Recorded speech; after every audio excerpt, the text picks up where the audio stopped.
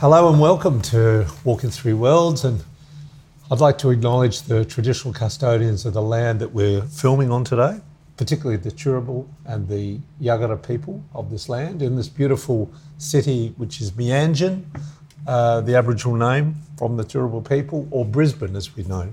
And my guest today is a long-term friend and musician. He's also many things, and you'll hear all about this as well. Mr. Getano Bann, Uncle Getano, and we're loving to have him on board and have a good yarn with him today. So I'll start by sort of asking Getano to tell our listeners who you are, where you've come from, who is your mob, you know, and as a Torres Strait Islander man, give us some deep insights to what that means too. Well, I guess it all began in a mythical place called Mackay, North Queensland. And I say mythical now because the Mackay of my childhood is no longer there. And I guess I left Mackay some, nearly 40 years ago. So you were born and raised in Mackay? Yep. Well, even my birth was I keep thinking of my life as a Keystone Cop event. You know, there's so because of my size, my mother was taken to Rockhampton, and so I was born in Rockhampton, and then a couple of days later put on a train and shipped back home to Mackay. So though Rockhampton's the entry point, I guess Mackay's always been considered my hometown. I grew up, in an extended Torres Strait Islander family. My family comes from the central regions of the Torres Straits, and we are descended from a cannibal warring chief by the name of KEBISU, who was, alive and active in the 1800s. William Bligh, when he was cast aside from the Bounty, actually sailed past our island stronghold, and which he called Warrior Reef. So you can imagine William Bligh with the 12 other people in this long boat with a flimsy sail sailing through the Torres Straits on the way to Timor. And there are 100, in his words, savages giving chase with bows and arrows and skulls around them, and led by my great-great-grandfather, KEBISU. So it's documented that they went past. The two things they had in favour, three things they had in favour that morning was, it was early morning when they sailed past Tudu. The tide was with them, so the tide in that area flows very quickly. And our traditional warriors have been known. So in the central regions of the Torres Straits, our ancestors were nomadic, so they'd live on different islands depending on the seasons. And the women and children would be in the canoe, and the men would swim in the open sea, holding onto the canoe. So the tide would swim it was very strong. So wind, tide, early morning. If not, I'm sure I'd be sitting here, Fletcher Christian or William Bligh or something, because how our people inherited names was we would take them. And so I'm assuming the name Getano would come from some poor forsaken sailor over the years who was probably nice eating, so they named it. The Torres Strait had a really good myth. I'd heard, I'm not sure if it was you that told me or your nephew, about when the first missionaries arrived in Torres Strait. Correct me if I'm wrong, and maybe this is just a myth. Yes. They got eaten. And you mentioned there the cannibal thing. Yes. But also the story they were talking about somehow aligned with the stories that were captured by the Torres Strait. Well, I guess after several attempts from the London Missionary Society and, the Torres Straits received its name from a Spanish explorer named Luis Vaz de Torres, who was in that region 120, 30 odd years before Cook sailed in there. Yes. And the Spanish found it such a significant find because when Torres sailed in from the Cape York Peninsula sailing west, they thought they were sailing into a big gulf or a bay or something. When they found themselves back in the open sea, they realised that Australia and New Guinea weren't connected. So they documented that. Spanish and French kept that a secret for 130 odd years until Cook sailed through there. So when the missionaries decided to come back again, they brought missionaries from the Solomon Islands, Leifu, and so they came with black missionaries. And my name, Getano, actually is origin from Leifu Island. And so when they came, they brought the teachings of Christianity. But before that, there is a legend that was told to me by my uncle Jack Cannell, who spoke of this sugu or squid, and whose name was Malo. And Malo was captured by a woman in a weres, which is like a bamboo sardine catcher. And she caught the squid. She went to kill it. The squid said, "If you don't kill me," he said, "I will bring you great knowledge and I will make you younger." So as the days progressed, she became younger. Her husband got suspicious. She showed him the squid. They both became younger and people got suspicious, and they approached the couple and said, "What's happening here? Is there puri puri happening?" which is black magic. And then she brought out the squid, and the squid said, "If you let me go, I will come back in the form of, if you let me go, I will bring great knowledge and prosperity to this village." And the people said, "If we let you go, how will we know you?" And Malo said, "I will come back in the form of light." And he left a set of teachings for them. And now on Murray Island, there are 8 clans. And my understanding is that 8 clans are representative of that sugu, of the squid. So when they let the squid go, when the London Missionary Society came through the Torres Straits, firstly landing on Darnley Island on the 1st of July, 1871, I believe, they then sailed to Mur, and they said, "We bring you the light of the world." So when they looked at Christianity's teachings and Malo's teachings, it was one and the same. So our people adopted Christianity not because we saw that as an introduced religion, but we saw that as a promise made, a promise kept. Isn't that interesting? And that's how and why a lot of tradition today in Torres Strait are very connected to Christianity. Christianity, yes. Yeah. Fascinating. Fascinating. So, I guess, people ask me, "Why are you a Christian?" I said, "Well, I'm a Christian because of, that connection with your own culture." Yeah, That's fascinating. And how many Torres Strait Islanders, do you know, what's the population of... what are we now, 25 or 26,000, I think, in the census? Check your census, people. But not just living there, but I'm talking about even spread across the world now. Yeah. Well, that's what I'm talking about in general. And I think that, the last census, if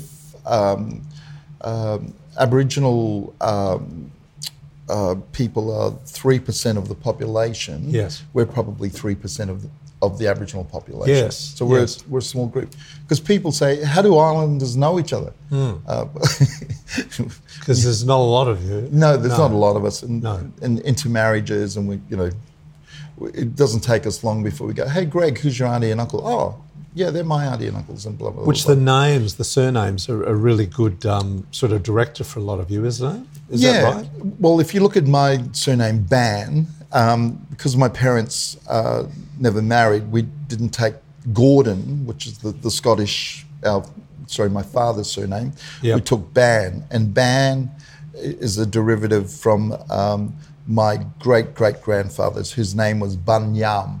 So his sons, when the missionaries came and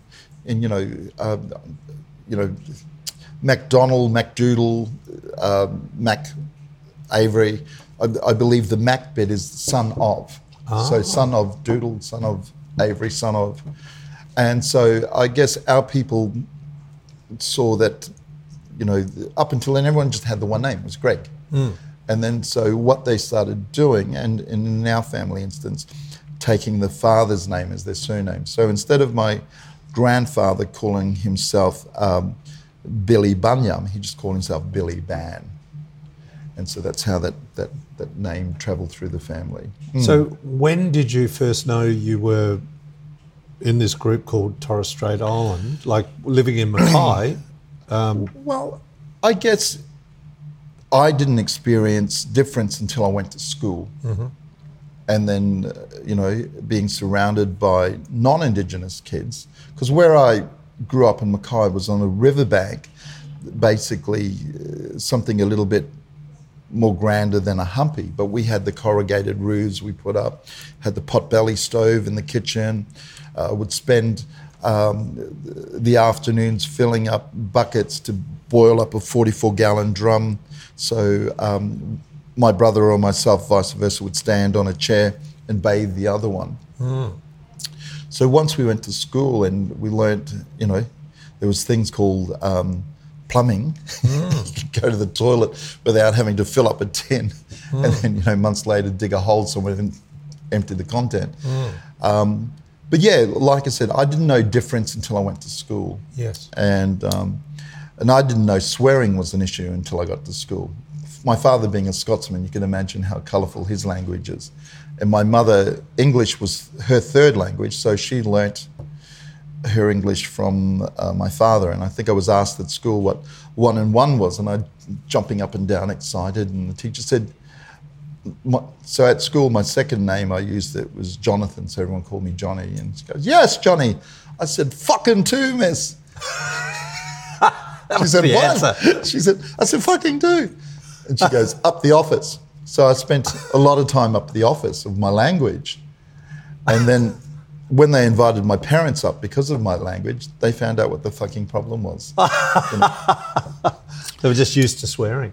Well, yeah, that was my dad's, every second word was an F, a B or a C. And my mum, having learnt her English from him, and we as children, we learned our English from them. So. Is that amazing? And so you're Torres Strait, Scottish heritage and Australian.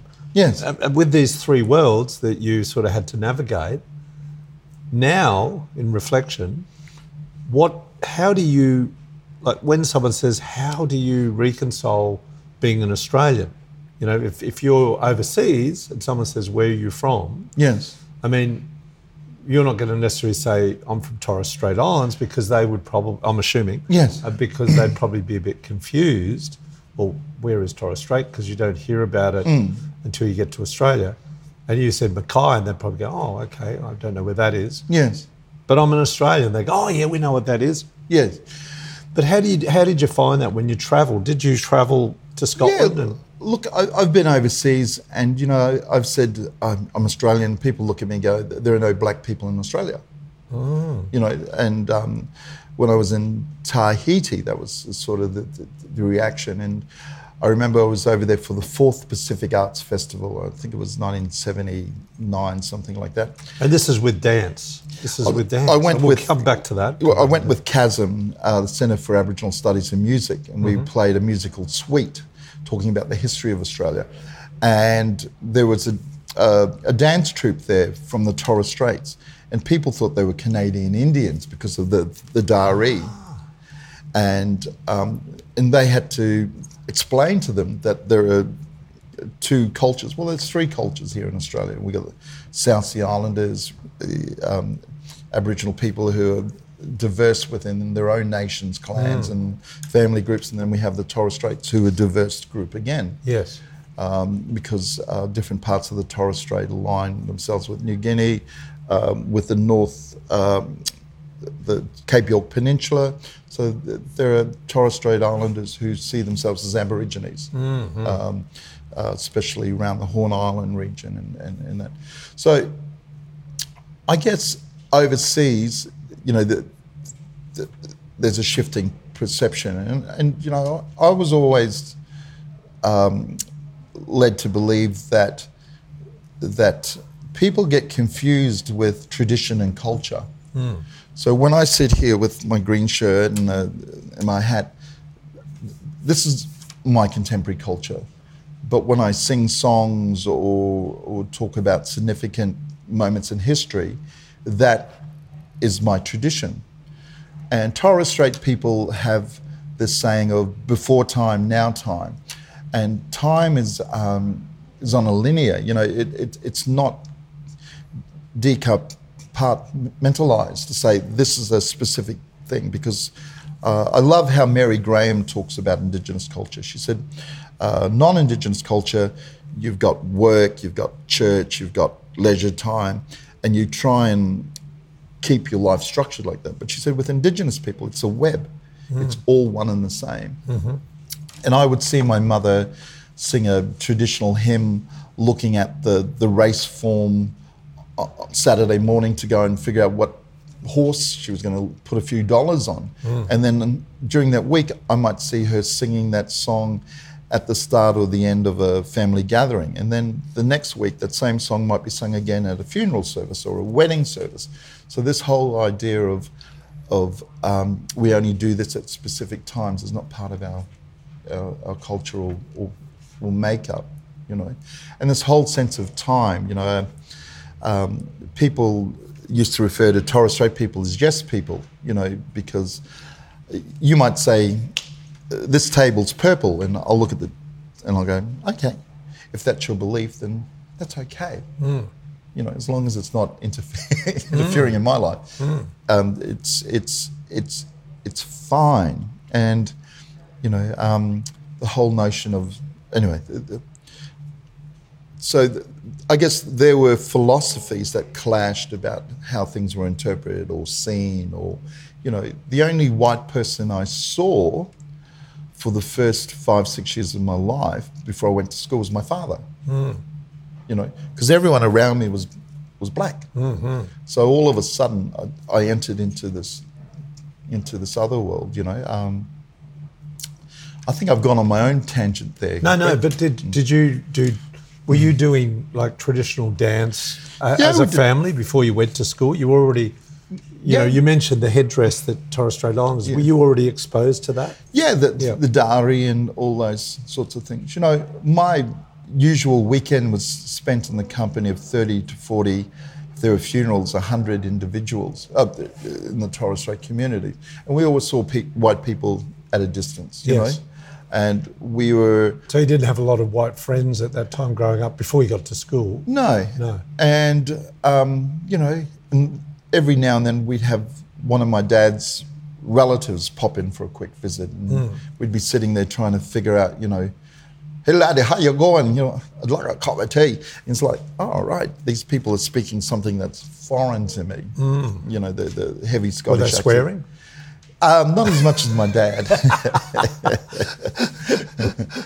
And but my dad was really eccentric, and my dad loved words, and my dad would be forever saying limericks or rhyming stuff. And I guess to me, years later, I can appreciate that wordplay as a songwriter, and I guess that sort of introduced me to that. So your love of music, and obviously there was your home, and then as you moved into the contemporary world through school and the lens of hearing different music as you grew up, when did you sort of start learning guitar? And well, my first introduction to Western music was Elvis Presley, which I still love listening to Elvis. And my godfather, Douglas Pitt, he would endless streams of Elvis. So when I was over there, I would listen to Elvis or Beatles music. And my mother would comb my hair as a child, and she'd say, I'll make you look like Elvis. I didn't even know who Elvis was until I got 13 or 14. I went, I don't look like Elvis. And so when I was at school, didn't take me long to realise that I was forever in the B classes. So 6B, 7B, 8B, 9B, 10B.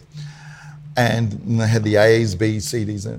And it became quite obvious very quickly that B was for behavioural, because all the kids who were the trailer trash, who were black, who were the wogs, who were blah, blah, blah, we were all in the one class. And learning wasn't on anyone's agenda. playing poker. We'd go into science. We'd set the Bunsen burners on fire just to watch the fire brigade come racing over the hill into our school. And people said to me, how did you get into performing? Well, I was walking around this, so I was in probably year 9, and I was with a friend of mine, Paul Condy, and at the time, making animal noise was the thing to do. So you'd be sitting in class and then you'd hear someone outside going, no, or ow, ow, ow, ow, ow. And everyone in the block would laugh, So Paul, on our way to manual arts, he says to me, come on, Banny, let's make some noises. And I go, oh, piss off. I said, I don't want to get into that shit. He's going, no, come on. And he started making a cow, and then I could hear everyone laugh, so I started making a crow. And just as I got to the end of the fuck, meathead, I can't remember, it's Mr. Keane came around, deputy principal, and he goes, you two, up my office now. So I just looked at Paul and I thought, you're lucky he's here, brother, because I'd be choking you. So come lunchtime, he got us to wheel out the lectern, which is a huge thing that took about, 6 people normally. So we're dragging this thing out in the middle of the parade ground. He set up these microphones and he said, good afternoon, students. For your listening entertainment, we've got Mr. Bann and Mr. Condy who are going to entertain you. And he went to hand Paul the microphone, and Paul was just trembling and he weed himself. He was that. So, there's this 13, 14-year-old kid just standing there in his own wee, and he just looked at it and he said, and he was crying, and he was handing the mic, and he just said, get away, you grot, or something like that. So he left, and I'm looking at my friend who's just weed himself, and he hands me the microphone. He goes, let's see what you can do, Mr. Bann. And I thought, okay, I've seen my uncles many times. Testing. Okay. I said, everyone, for my first animal noise, I'm going to make a cow. And I went, moo, and everyone laughed. And I said, and for my second animal noise, I'm going to make a crow. And I looked at Mr. Keane, I went, fuck you, sir. And I ended up in detention for a few weeks after that. But Solitary. And I remember as I was being marched down the stairs back up to the office thinking, hey, that was really cool. You could grab people's attentions. And I always wanted to learn to play the guitar because I saw an uncle of mine, Ernest the Wang, who could play the guitar with his teeth, and he could play it behind his head, and he played it between his legs, and he'd do all the Chuck Berry stuff, he was into the Ventures, and so there was a lot of instrumental shadows music, and I would just be mesmerised by what he could do. So when I left school, I remember sitting with my maths teacher and home form teacher. I can't remember her name now. Mrs. Oh, jeez, it's a pity. Mrs. Mills, I think her name was, crying, and because I failed, everything I failed, because of the group, and she took a shine to me, and there were certain teachers in our lives who, and she said, come back to school, and I said, for what? I said, I can't read, I can't write, So there was a teacher by the name of Flip Simons. When there was a shortage of Australian teachers, we ended up with these American teachers. And just to digress, I remember in year 5, we had a beautiful teacher by the name of Evelyn Carter, when I was in 5B, who brought in all these artefacts, and she set them up on a table, and she said, my grandfather, Howard Carter, discovered these in a tomb. And we go, oh, what's the tomb, miss? And said, oh, Tutankhamun. So she had scarabs, she had papaya paper, she had these monthly candles, all from his tomb. And she said, now I must warn you, children, that whoever touches them, they're cursed, and they can, you could die. I was thinking, I'll stuff this, I'll go up, my life is cursed already. And so I'm holding all these scarab bands and looking at this papaya paper, holding it up. And And then years later discovering that who Tutankhamun was. And I thought, oh yeah, that's the guy we tinkered with his stuff. Anyway, Flip Simons, coming back to grade 10, and he'd set me up to come down to Brisbane to train for the Commonwealth Games. And because if you're black, you're a good runner. And were you a good runner? You were a good runner? Yeah, I was. Yeah, I was pretty good. And so the whole idea was he got the scholarship. I was going to become a carpenter. He had my whole life planned for me. And I remember just sitting thinking, do I really want to do this? Like, I enjoy running, but it seemed more his dream than my dream, you know. And the guidance officer, Indigenous guidance officer, was Val Wright, and she said to me, what do you want to do? And I said, I want to learn to play guitar. And she said, look, there's this place called the Aboriginal Islander Dance Theatre, and if you go there, I'm sure you'll be able to learn to play guitar. She lied. I became a dancer instead. But while I was there, look, I had this guy, all I can remember his name was Gary, and he worked in a music shop. And he said, what do you want to do, kid? I said, I want to play songs. And he said, well, who do you like? And I said, the Beatles. So he took me down to the store and he gave me this Beatles, well, I had to buy the Beatles book, but it had, you know, chord charts that were like, and I remember just sitting there playing these songs from my childhood and just thinking how wonderful it was. And, you know, it was probably a few months after that I was in a second-hand store and I got John Lennon's Shaved Fish album, his greatest hits. And the guy said, look, the record's missing. I said, the record's missing? And he said, look, I can't find it. He said, just keep the album. So I thought, oh, I've got this John Lennon album. And growing up, I liked John Lennon, Paul McCartney, Ringo Starr, and George Harrison as individual artists. And then I realised they're all in the same band. It just blew me away. I went, oh man, Paul McCartney. And I remember sitting at home and I was so happy, and I was reading the different songs on the Shaved Fish album. I was listening to the news, and then it said John Lennon was murdered that same day. And so I just thought it was ironic that he couldn't find the record, and he gave me the album and just said, just have it, kid. And the guy that I idolised, I guess, had been gunned down and murdered, you know. Many years later, I have a 13-year-old whose name is Lennon, you know, in honour of John Lennon, the relationship. Yeah. And I guess the John Lennon as an artist, as an activist, as a writer, has always been an inspiration in my life. And this quest for truth, you know, that song of his, you know, give me some truth. And I guess I've tried to be, you know, people call your music political or they call it Indigenous or whatever. As an artist, we can only write about what we know. You know, I can't write about what it's like to be a woman.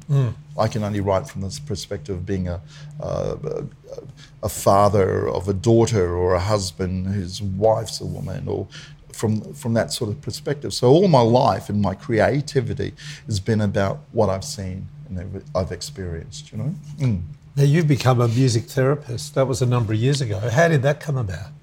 I was working at the ADORS, the Adolescent Drug and Awareness Services, which now is called Clarence Street. And I was doing a songwriting workshop with a group of young people going through rehab there. And I said, you know, it was around Christmas time. I said, you know, if I gave you $500, who would you buy a present for? Who was the most significant person in your life who can help you through this? And this Indian girl stood up and she just started screaming like a banshee and ran out of the space. And the workers came running in again. They said, what did you say? What did you do? What, you know? And I just said, well, I said this. And they looked as bewildered as I did. Anyway, I left. The young girl, she was out of the centre for about an hour and a half, and she returned. And then I discovered that she'd been raped by multiple times by different members of her family. And then I thought, well, music's a lot more profound than or the use of music, because I was there writing songs with young people. And I remember reading an article on music therapy and the application of it, and I rang up and said, hey, that sounds great. How do I get on board? And so I did an audition. I sang a couple of my songs. And then the woman who auditioned me, Jane Edwards, rang me a couple of hours after the audition and said, look, are you really, really keen to do this? And I said, yeah. And she said, but why? You already have these, talents and experience as a community arts worker. I said, but I don't have a piece of paper. I said, you can do this stuff for donkey's years. I can go get a paper and 6 months later show my piece of paper and all of a sudden I'm experienced or I have some knowledge. So I undertook the course, and what I realised that there were 28 people auditioned and I was one of 3 who was allowed to do the course. Wow. I struggled through the course because I can't read music. It's just something that I don't have the patience, and people say, well, why bother about it? And to me, it's like I've robbed myself of this whole collection of other people's thoughts and ideas, and not being able to play music robs me of the opportunity to advance my own skills as an artist, as a thing. So I guess coming up to today now, some, what's it been? Nearly 14 years, I think, since I've got my piece of paper. Yep. That was through UQ? Yeah, yep. University of Queensland, which is, no longer there, and...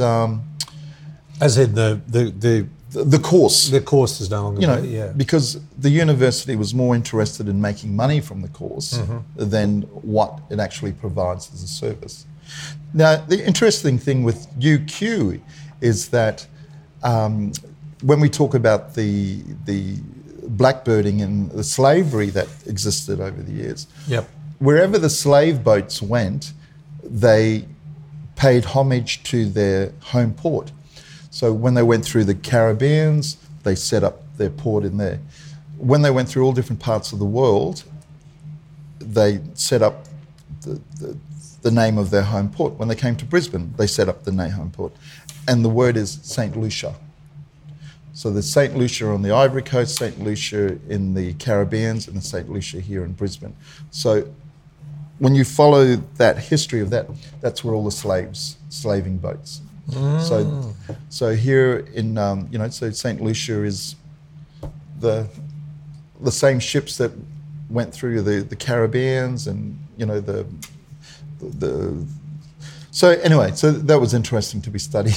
No, it was fascinating. And actually, when you were talking way back about the original name of Torres, in the Spanish, and there's a beautiful book by a guy called Nick Brodie called 1787 that looks at those 300 years of the different, the Portuguese, the French, the Dutch, and the Spanish, how they never quite knew there was a big continent here. Yes. And they'd sort of mixed up New Guinea and Torres Strait and Indonesia, because the Dutch had done a port there. Yes. And all these sort of connections over hundreds of years. So for Torres Strait, and correct me here, 1788 in terms of the so-called white history of Australia in the British sense, but this whole interaction had been going on hundreds of years before that particular line in the sand. And the flag being dropped. Look, yes. I've always subscribed to my cousin Steve Mamm's definition of Torres Strait Islander people. He said, we're visitors. Like everyone else, we've come here as visitors. And our first,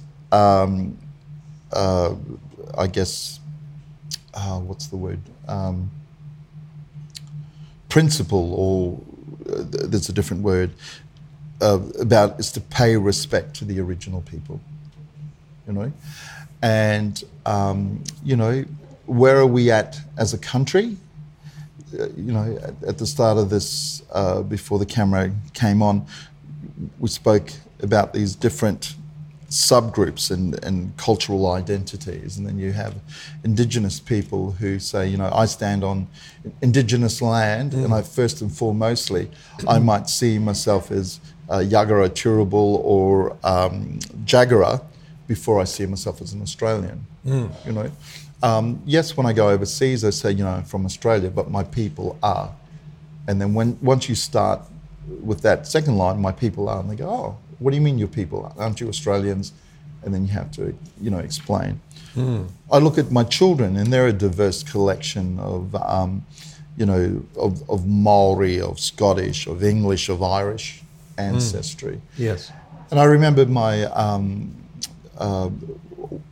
ex-wife's father saying to me, oh, we're going to have issues here. And I said, issues about what? He said, well, my grandchildren are Maori and I want them to be Maori. And I said, great.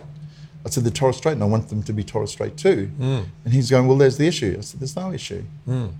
I said, it only becomes an issue when we make it an issue. Exactly. Yes. So you're proud to be as Scottish as you are Torres Strait. Yeah. And you're as proud to be Australian as an Australian. Yes. And because to me, you know, look, at the end of the day, I see myself as part of this collective of this world. When I've got politicians talking about global warming, it don't matter. You know, there's a Wurrupi song. It's all the same when the ship is sinking. We're on a sinking ship. Yep, all in this together. We're all in this together. Yeah. So yes, let's look at traditional land management, all these things on offer, which we've never explored. Yes. You know, my children can learn to speak Mandarin, they can learn to speak French. They got all these, but there's no opportunity for them to learn an Indigenous language, and there are Indigenous speakers around here.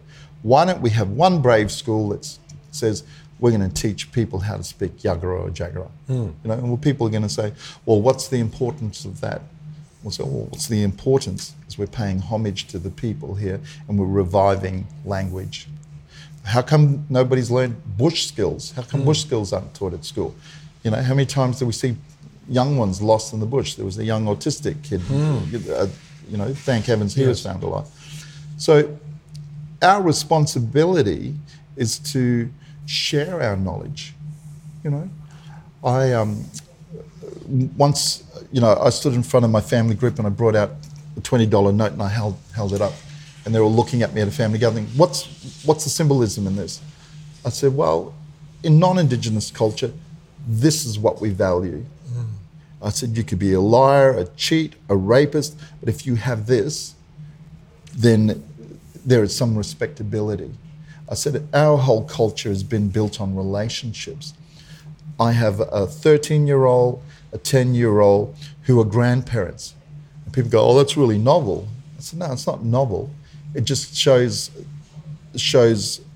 what their position in the family is. It doesn't give them any more sense of eldership or you got to respect these people, but it lets the family know where their position is in our family. And I think in some ways that's what we need to figure out as a country. Where is our position in this place that we call Australia? You know, I think the days of hitting each other over the head to get us to agree or for you to come on my side to understand my argument are long gone. Because while we're fighting, this world is quickly disappearing. Yes. You know, and unfortunately in the Torres Straits, some of our islands are disappearing into the ocean. You know, king tides come and they just run rampant through the village. You know, so you know, as a society in general, I think we still have long ways to go. I think the truth-telling and storytelling is all part. When I first came to Brisbane, there used to be a huge fig tree about 200 metres from where we were. I remember standing there and I just felt all this sorrow around this tree. And I spoke to some local people and said, what's the story with this tree? There's lots of sadness. And they said, that's where Indigenous people were hung when they were found within the boundary. So when we get out of our Refidex, we have Boundary Street that goes through Cooperoo, South Brisbane, Spring Hill, and that was the boundary of which Indigenous people could come in. You know, and you know, how come there's not an Indigenous tour in the city? I can walk through South Bank, I can go and visit a Thai temple, I can have Greek food, I can experience all these things, but I don't experience Indigenous culture. Except Black Card Cultural Tours. Black Card Cultural, that's a good plug. Yeah. You're going there. Oh, yes. You know, how would you and I feel if we went to the Great Wall of China? How much would it cost us to get there? You know, $5 or $6 grand. Yes. We get there and we hop off and we're walking along the Great Wall of China, and there's a guy there with a Kubra and corkscrews going, "G'day, mate. Welcome to China. Yeah. I'm your," you know, there's something that's going to go, "Hey, mate, this is not right."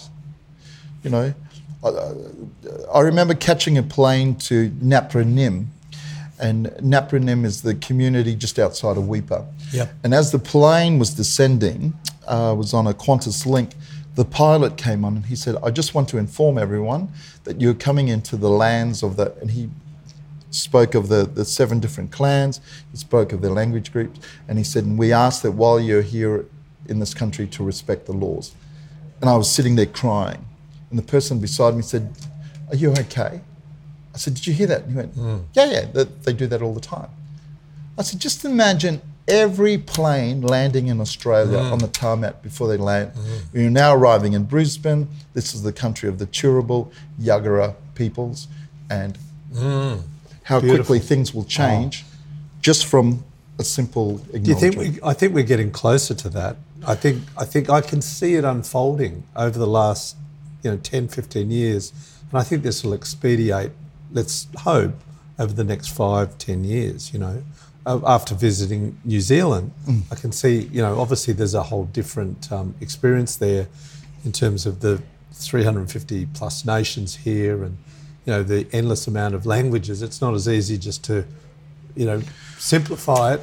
Whereas, but Greg, I think the issue is that why do we have to put a conscious vote out into the ethos about including Indigenous people into the Constitution? Should be the flip side. It should be the other way. There's 500,000 Indigenous people all up, let's say. There are 24 million non-Indigenous people making a decision for that 500,000. Yes. Yes. It'd be the same as saying, well, all men are going to vote on the rights of women. The women would kick up a stink, saying, well, what's it got to do with men? They don't know anything. And that's how it's constantly been. We have this paternalistic view of what Indigenous people need. Ask the 500,000 what they want. Yep. And then, out of good conscience, out of the fairness, let the 24 million go, we're glad you fellas decided that, we're going to support you. But we can't, because we, the non-Indigenous people, have to somehow look out for the interest of that 3%. So on that note, you've written a song, and I'd love for you to play it for our listeners. Give us a little bit of background before we close out on the song, how it came about, and then we'll have a listen. Yeah. Well, the song's called Always Was, Always Will Be. And I guess that's a chant we've heard numerous times in the community. Particularly on Australia Day or Invasion Day, isn't it? T-shirts. And I went looking for that song because the concert we did recently, Heal Country, I wanted all the artists to play an Indigenous song by an Indigenous artist that had some significance. So I went looking, I thought, I'll sing that song. And I couldn't find one. And so I ended up writing the song, and I guess the themes on it are to deal with death and custody and the high rate of Indigenous incarceration. And, it seems that suicide now is the antidote for life in Indigenous communities, especially with a young. When you hear a 10-year-old girl takes her life, 10 years old, what does she know of life to want to not be in life anymore? That doesn't make any sense. No. So I guess the whole song explores a lot of those, the issues. And I guess, one of the lyrics is, let's advance Australia fair. and the debate over the use of that song.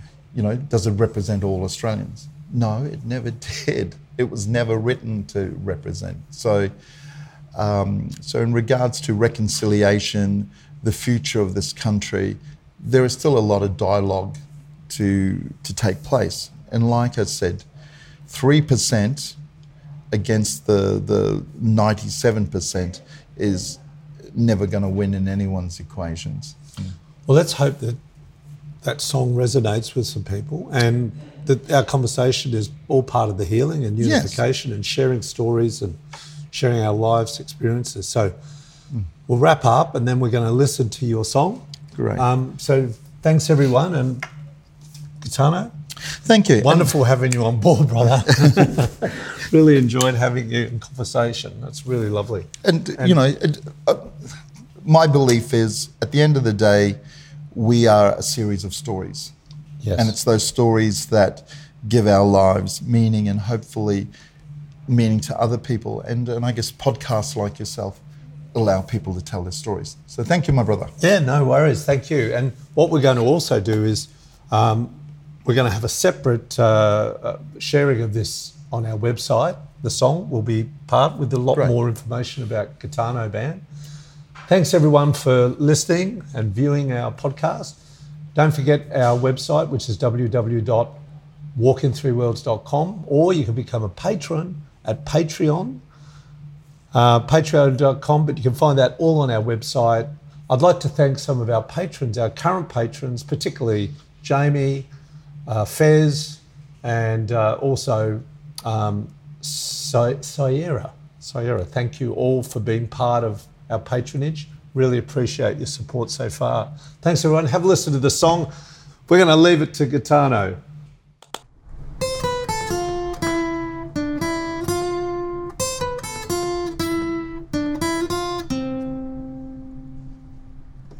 Calling as flags fly on stolen land, with broken promises, blood on your hands, and all the while you can't understand our soul connection to this ancient land.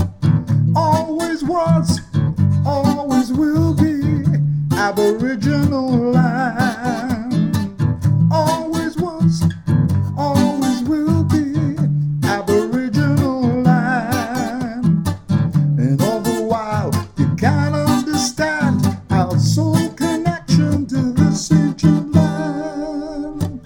Always was, always will be Aboriginal land.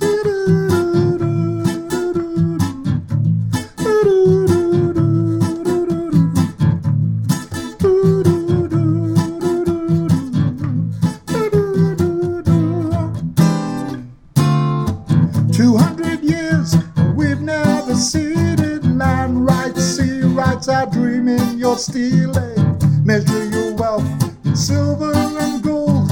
These hollow trinkets will not cleanse your greatest soul. Always was, always will be Aboriginal land. Always was, always will be Aboriginal land. Measure your wealth in silver and gold. These hollow trinkets will not cleanse your greatest soul. Always was, always will be Aboriginal land. Stolen wages, lost generations, high mortality, incarcerations, children suicide, Trachonis mixes blind. Why the hell do you constantly feed us lies? Speak the truth. 1967 gave us the referendum. We want a treaty, not cabin interventions. Let's advance Australia fair. With hands on our hearts, we solemnly do declare. Always was, always will be Aboriginal land. Always was, always will be Aboriginal land. And all the while you can't understand our soul connection to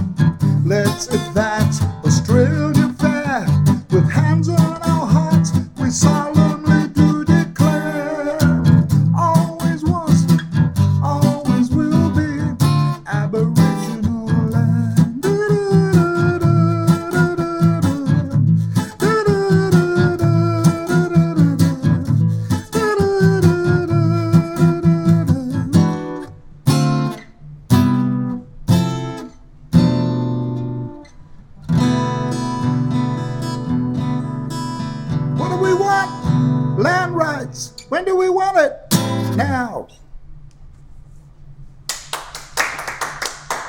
Thank you. I'll be here all week.